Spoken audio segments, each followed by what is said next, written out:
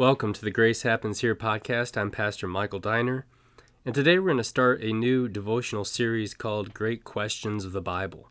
So each week we'll go over a different question from the Bible and a devotion based off of that. And so to kick us off, we're starting off with a question that comes to us from Matthew 19, verse 16, where the rich young man asked Jesus, "What good deed must I do to have eternal life?"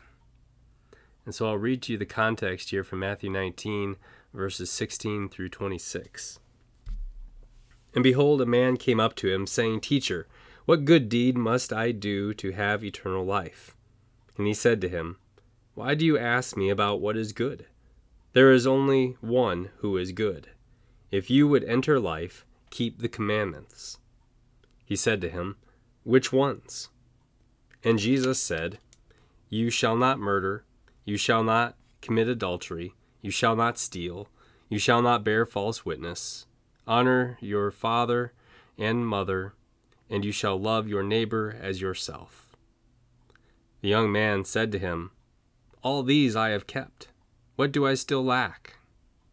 Jesus said to him, 'If you would be perfect, go, sell what you possess and give to the poor, and you will have treasure in heaven. And come, follow me.' When the young man heard this, he went away sorrowful, for he had great possessions. And Jesus said to his disciples, 'Truly I say to you, only with difficulty will a rich person enter the kingdom of heaven. Again, I tell you, it is easier for a camel to go through the eye of a needle than for a rich person to enter the kingdom of God.' When the disciples heard this, they were greatly astonished, saying, 'Who then can be saved?'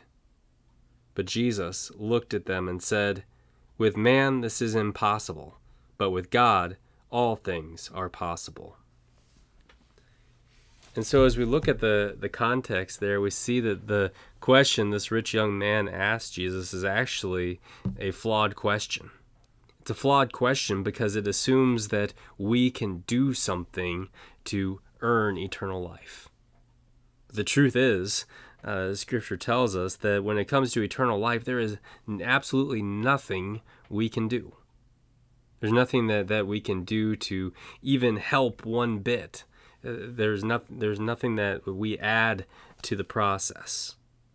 When it comes to eternal life, it's all God's work.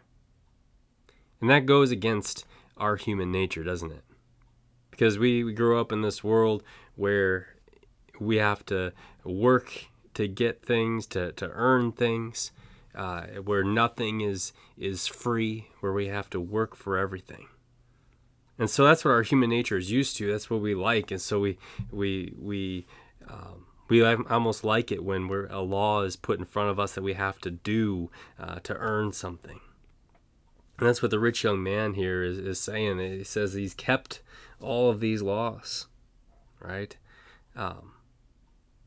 But we realize that there is only one who did that perfectly.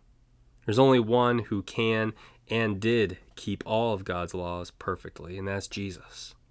And he did that for you and for me. Galatians 3:13 and 14 says,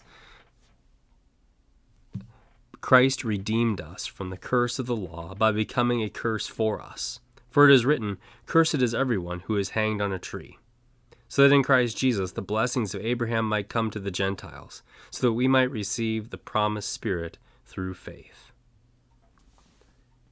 What we could not do, what would be impossible for us to do, God has done for us in Christ. Christ kept all of God's laws perfectly as he lived the perfect life that we simply cannot. He died the death that our sin deserves on the cross and paid the price for it in full. And he rose victorious 3 days later on Easter to give us the victory over sin, death, and the devil. We can't earn eternal life through our good works. There's no way we could ever possibly do that. We can only receive it by God's grace. Remember, with man, this is impossible, but with God, with our amazing, powerful God, all things are possible. With that, have a wonderful day, and we look forward to continuing our devotional series here each week, The Great Questions of the Bible.